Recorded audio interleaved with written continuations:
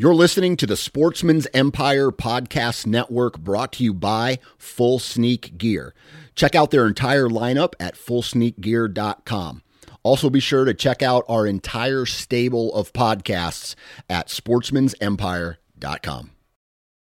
New from Moultrie Mobile, the Feed Hub offers first-of-its-kind cellular connection and control for nearly any spin cast feeder on the market. When used with the Moultrie Mobile app, you can monitor feed and battery levels, run feeders on demand, receive alerts when feeders are clogged, and remotely adjust feeding times.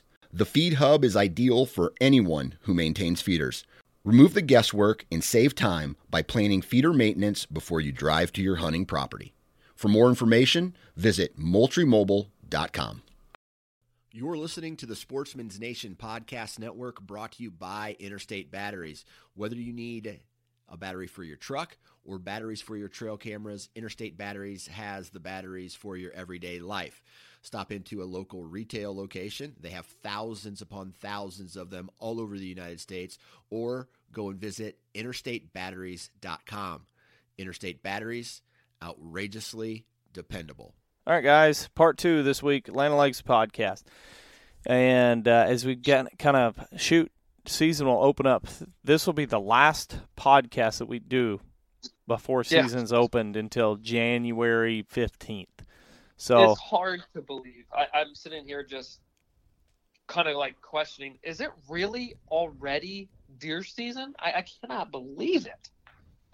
Yeah. But here we are. It's unbelievable. So this week we're going to be talking, Matt, are you shooting single or double, expandable or fixed, saddle or no, none of that. We're going to be talking about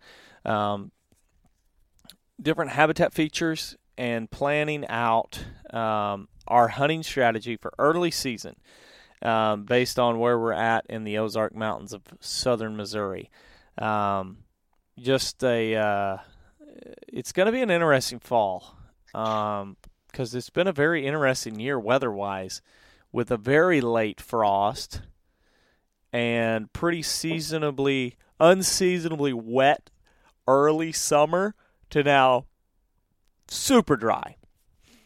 Yeah. And all that kind of being combined is like, this is going to I might hunt some weird places.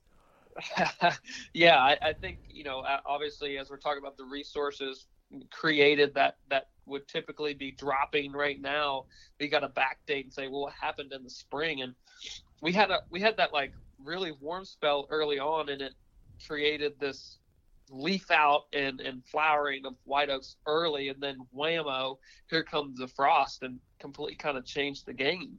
And It's like, wow, during turkey season, we're sitting there thinking this fall is going to be interesting, but now as we're approaching fall, we're reminiscing about that same conversation, because very few white oak acorns out there. I mean, it's like few and far between.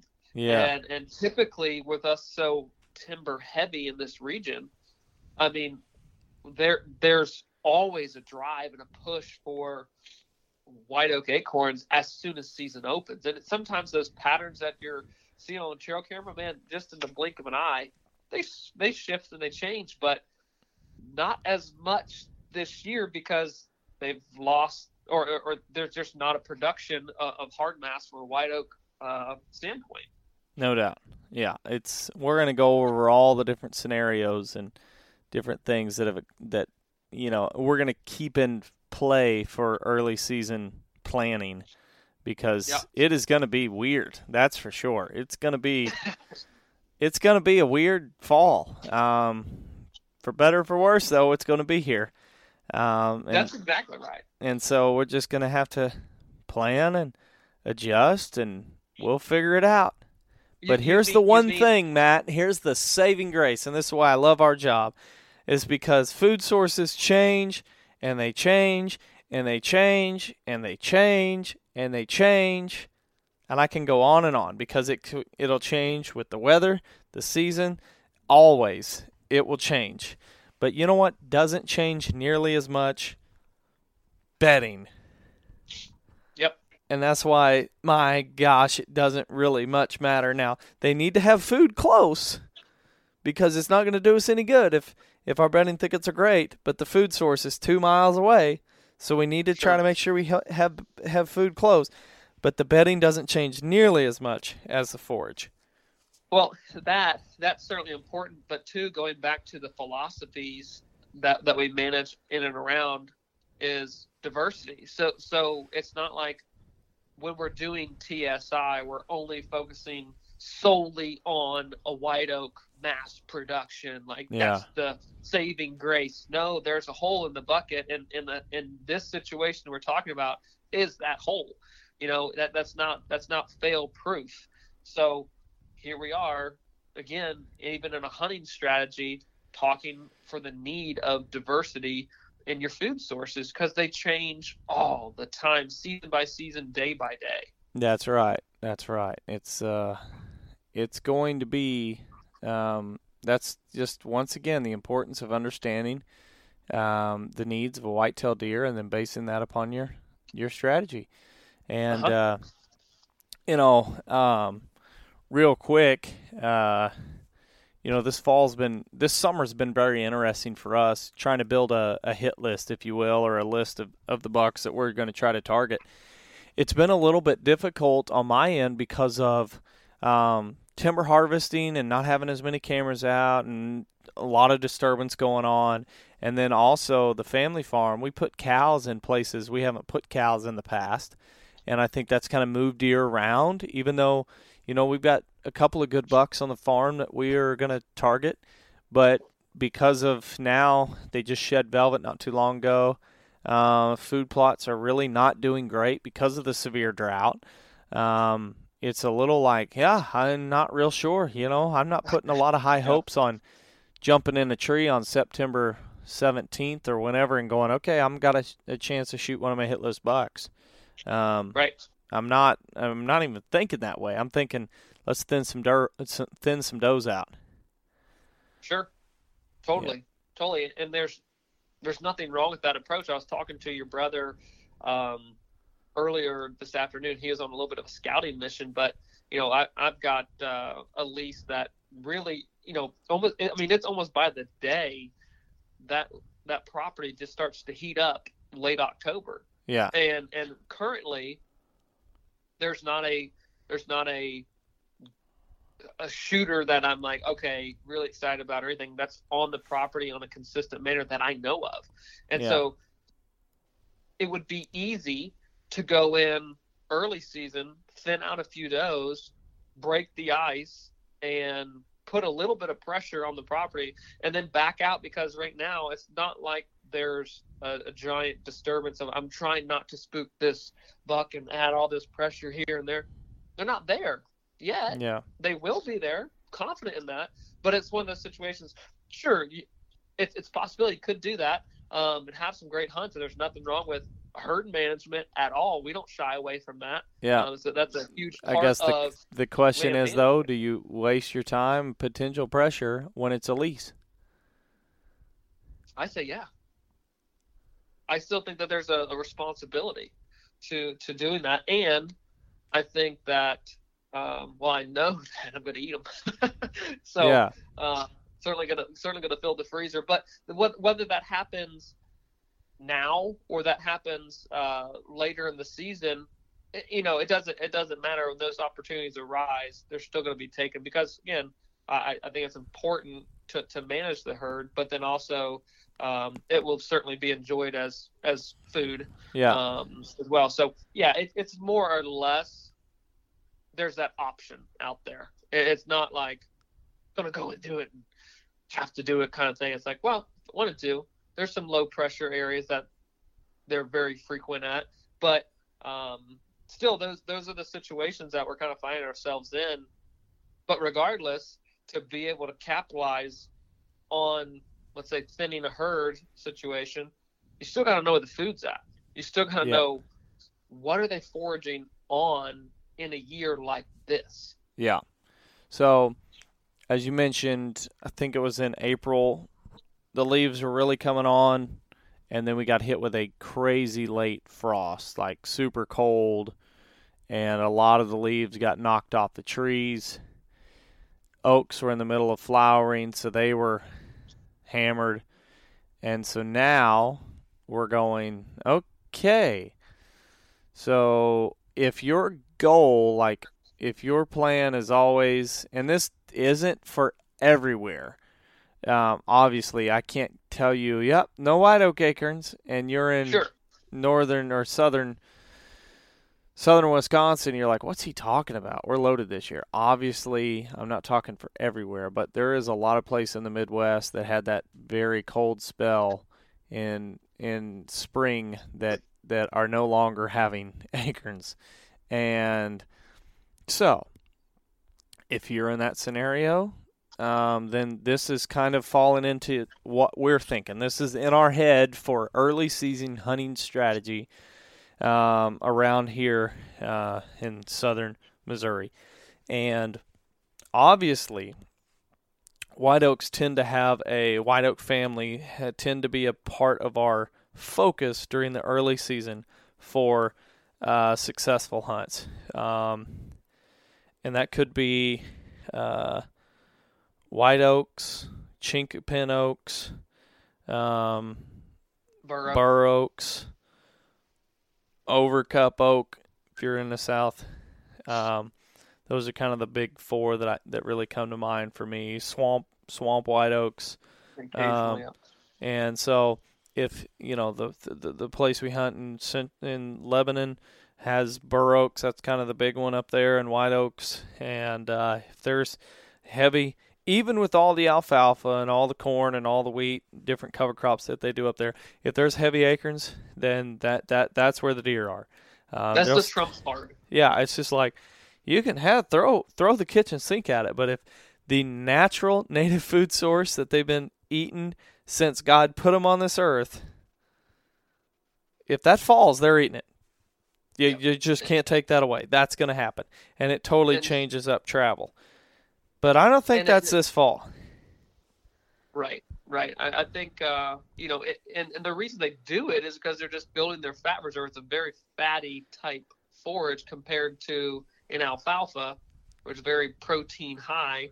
But they're just preparing their bodies for winter. It's what they're naturally going to do every single year. But now that that's like removed off the table, what are we going to see? What is going to be that forage that they're going to seek, very routinely, or is it going to be a very much browsing type situation? Because as you mentioned earlier too, Adam, in a lot of places that don't have crop, if you're trying to plant food plots, unless you got them in really early, let's say jump the gun down here, then they're not probably growing very well. And you might have had some summer crops, so some spring annual things that they're still hitting, but beyond that, man, there's not a lot in native forage as many of the forbs. Man, they're timing out as well. They're drying out with being so dry. They're at the flowering or seed production stage, so they're not very palatable. Essentially, Adam, what we're describing is what we talk about often is the potential for a growing season limited resource, and that's food this time of the year. It can be in certain situations. Yeah, kind of what we're seeing. Totally, and it's like, so Missouri Department of Conservation, they do one of the really cool things they do managed hunts, and they'll take conservation areas throughout the state, and then you apply as a landowner, and you can draw, in some cases, a totally extra tag. So if I remember back in those days, you got $3 tags, and when I applied for them a lot, you got $3 tags, and then if you went to certain ones, you got another one. So you could ultimately kill $4 in a season if you wanted. Now you have $2 tags in Missouri, and a lot of them you still have to use one of your own buck tags to tag a buck on those places. But we drew the prestigious blank conservation area, and I say that because some of my buddies would kill me if they knew I told them what if I was broadcasting which one to apply for. But this one is in central Missouri, and there was at that point there was 2 that was like you either go to apply for this one or apply for that one, and it may still be those two. I don't know, but man, it was just like you wanted to tag for one of them, and the very first year we put in for a managed hunt, we got drawn for this area, and we're like, oh yeah, we drew it. Call the taxidermist because we're all getting our bucks. And I think my brother had some connections because he was working for the Department of Conservation at that point. And he had some connections, like friend of friends, and or one of his past past coworkers was over that, or was part of the task force or the task team to do the work on that farming. So he called him and got the lowdown on what was going on, and what he found out was like, great, of course this is the year we draw. Can we not just put it in the bank and say we want our tags next year? So they had it was a wet spring, so they never got any of their crops in the field, so no corn, soybeans. And it was a super dry fall, so there was like no wheat. The wheat was not growing. There was a late frost, so there was no white oak acorns.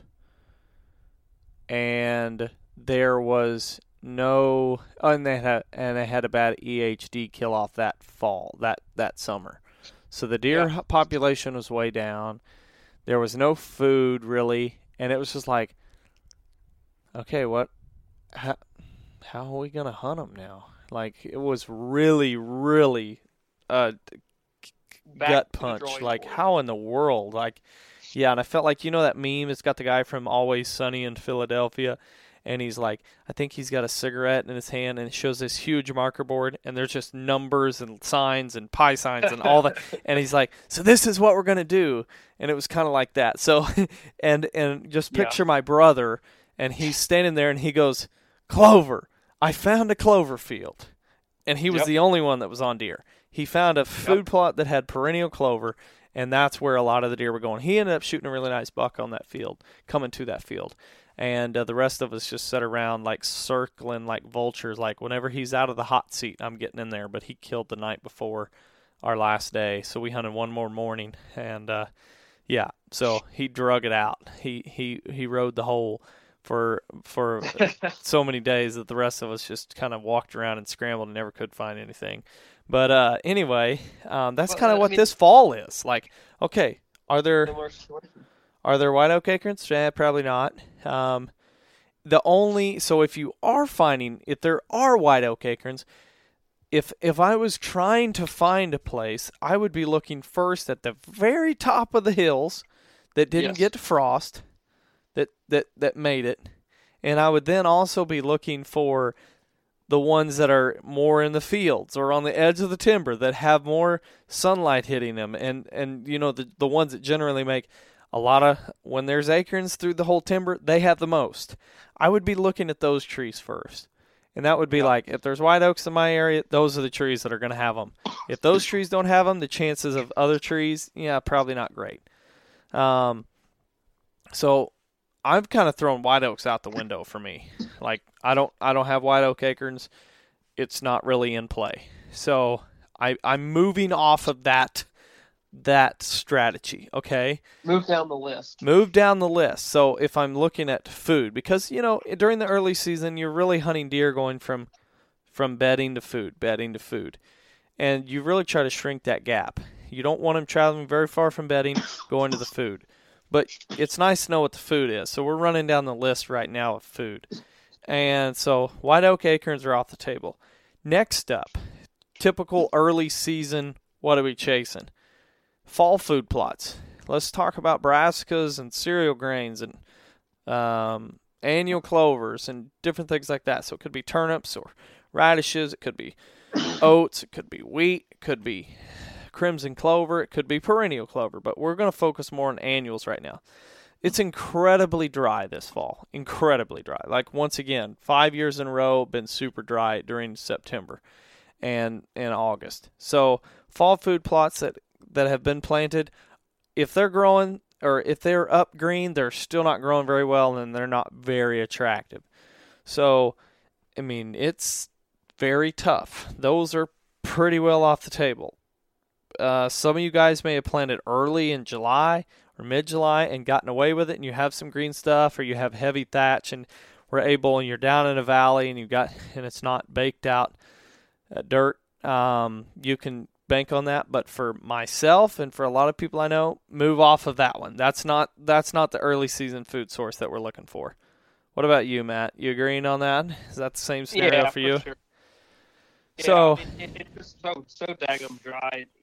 Not nearly enough growth for attraction or heavy foraging. If you're getting heavily foraged on with this little amount of growth, it's even more bleak for you, honestly, for later into the season. Yeah, so I'm moving off of white oak acorns. I'm moving off of fall annual blends. Now my next step up is going, okay, well, typically for me, you're going, okay, what about red oak acorns? So black oaks, northern reds, any of the red oak family, they have them. There's acorns on them. It's not a huge crop, but they have them. But you typically don't hunt red oak trees early season like you do white oaks because they're just not as attractive. They fall later in the fall. Sometimes I hear guys say, well, they like white oaks better than they like red oaks. Well, the timing of the fall is different too. And so, and I'm not talking about, that's a bad choice of words. The fall of a literal falling of the acorn is different for red oaks than it is white oaks, typically speaking. Now, black oaks do fall a little earlier than your northern reds here in southern Missouri. So if there's black oak acorns on the ground, they're going to eat them, especially since there's no white oaks. Right. So if you do have black oak trees that have acorns and they're starting to fall, don't throw it out the window. At the very most, put more emphasis on monitoring that or hunting that this fall than other falls, because there are very few white oak acorns if you're in an area like us. There is very few cover crop fields that are growing or food plots that are planted in fall annuals that are growing. So, of course, if there's a year that they'll eat them earlier and use it more regularly, this is probably one of those years. So don't sleep on black oak acorns, and especially not on red oak acorns later in the fall as they start to fall more heavily. So that's certainly something that I'm really watching.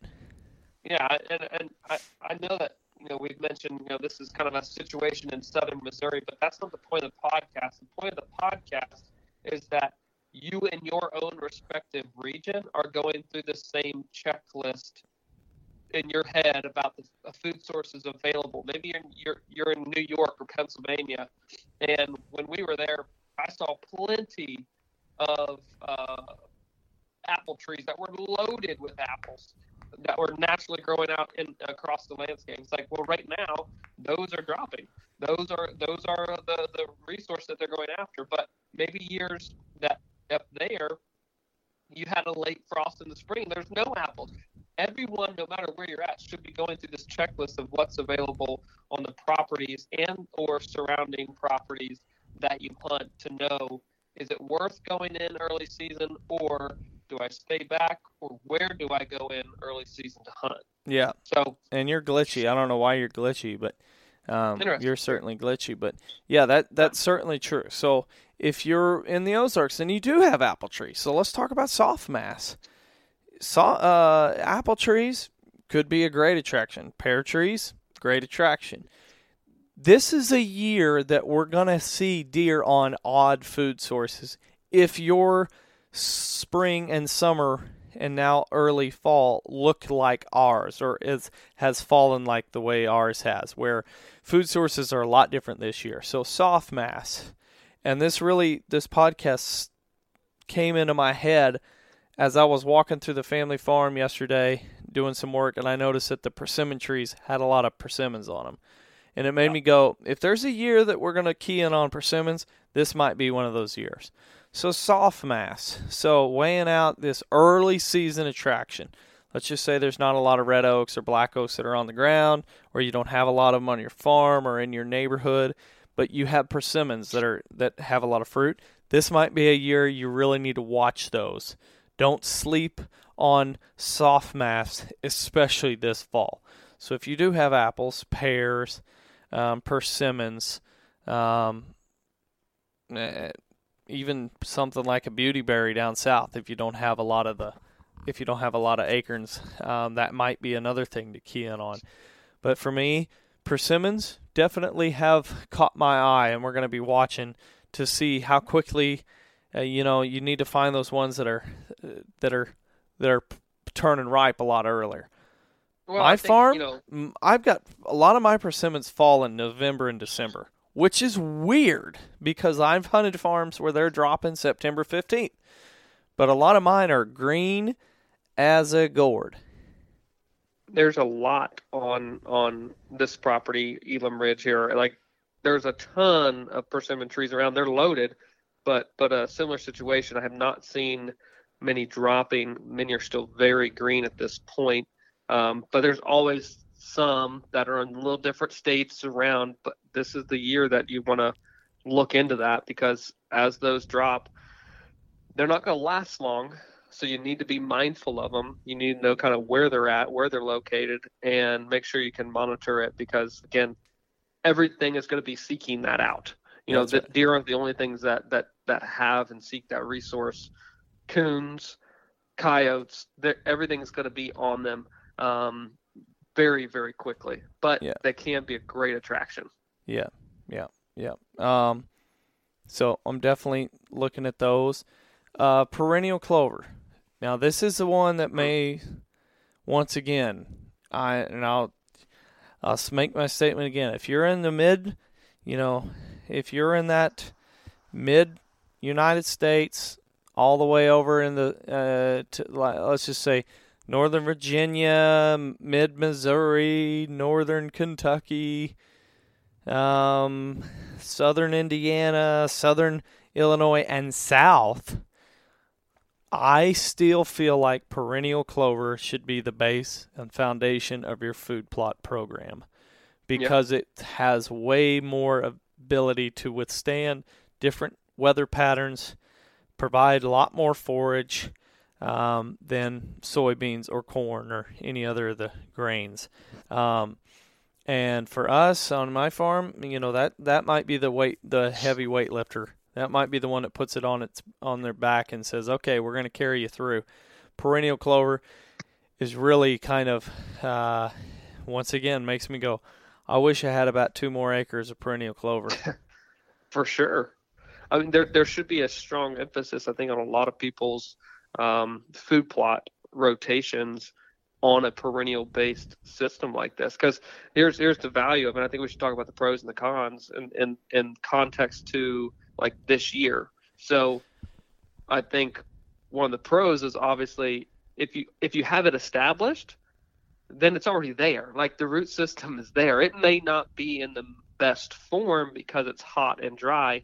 However, it's much easier if something's growing there already for it to green up and pop and respond to what little bit of rain we have received than it is to, if you're planting a fall annual plot, have it grow, germinate, and have the tonnage produced. But the perennial system, if it gets rain and it has been a little stressed because of the heat and because of the dryness, it's going to pop and it's already right there. Yeah. I mean, it's just readily available. And that's a humongous value going into a situation like this that, man, it really makes clover look fantastic. And not that clover doesn't look good on, good falls with good rains. It still looks really good. That's why it should have such an importance. Yeah, no doubt. And so I honestly, and so then you shift over and go, okay, well, I'm in that same boat, perennial clover, but we've got alfalfa. Oh, be watching the alfalfa fields in the evening. Chad, I mean, he's got a pretty good strategy going, and even saw some bucks tonight using alfalfa. Mm-hmm. That really can come into play, where it's like, if you have permission to hunt a farm that has alfalfa fields and you're like, I don't really hunt it, there's cows and stuff, you might want to double check on those alfalfa fields because they may be a tremendous attraction this early season. And one more thing that I'm keying in on early in the season is green soybean leaves. Sure. Donuts, a deer we hunted a couple years ago, 190-inch buck. He was eating soybean leaves October 12th that were still green. So we're kind of watching one of our bottom fields that has soybeans that look really great and really seeing if there's any good bucks that are showing up there because of the attractiveness of those green leaves. Unfortunately, that's pretty close to where the loggers have been working hard. And if they're coming off the typical ridge to go down in that's exactly where they've been logging. So as they move further west on the property, it'll be interesting to see if deer quickly come into that area and start using those beans down in that bottom field. So between all that, I mean, alfalfa, green soybeans, perennial clovers, and soft mass. That's kind of the name of the game for me right now, of going, if I'm trying to identify the food source, that's it. Now, I also have to know about bedding, but that's a topic for another podcast. Yeah, for sure. So, hopefully guys, that's a good checklist for everyone to kind of go through of what crops are available, what are the conditions, even 6 months ago to 2 months ago to within the week, what's happening, what's changing. Yeah. That's what you should be thinking about early season in your respective region. For sure. Guys, we appreciate you listening this week, and, happy hunting, be safe, and we will catch you guys next week. Yep.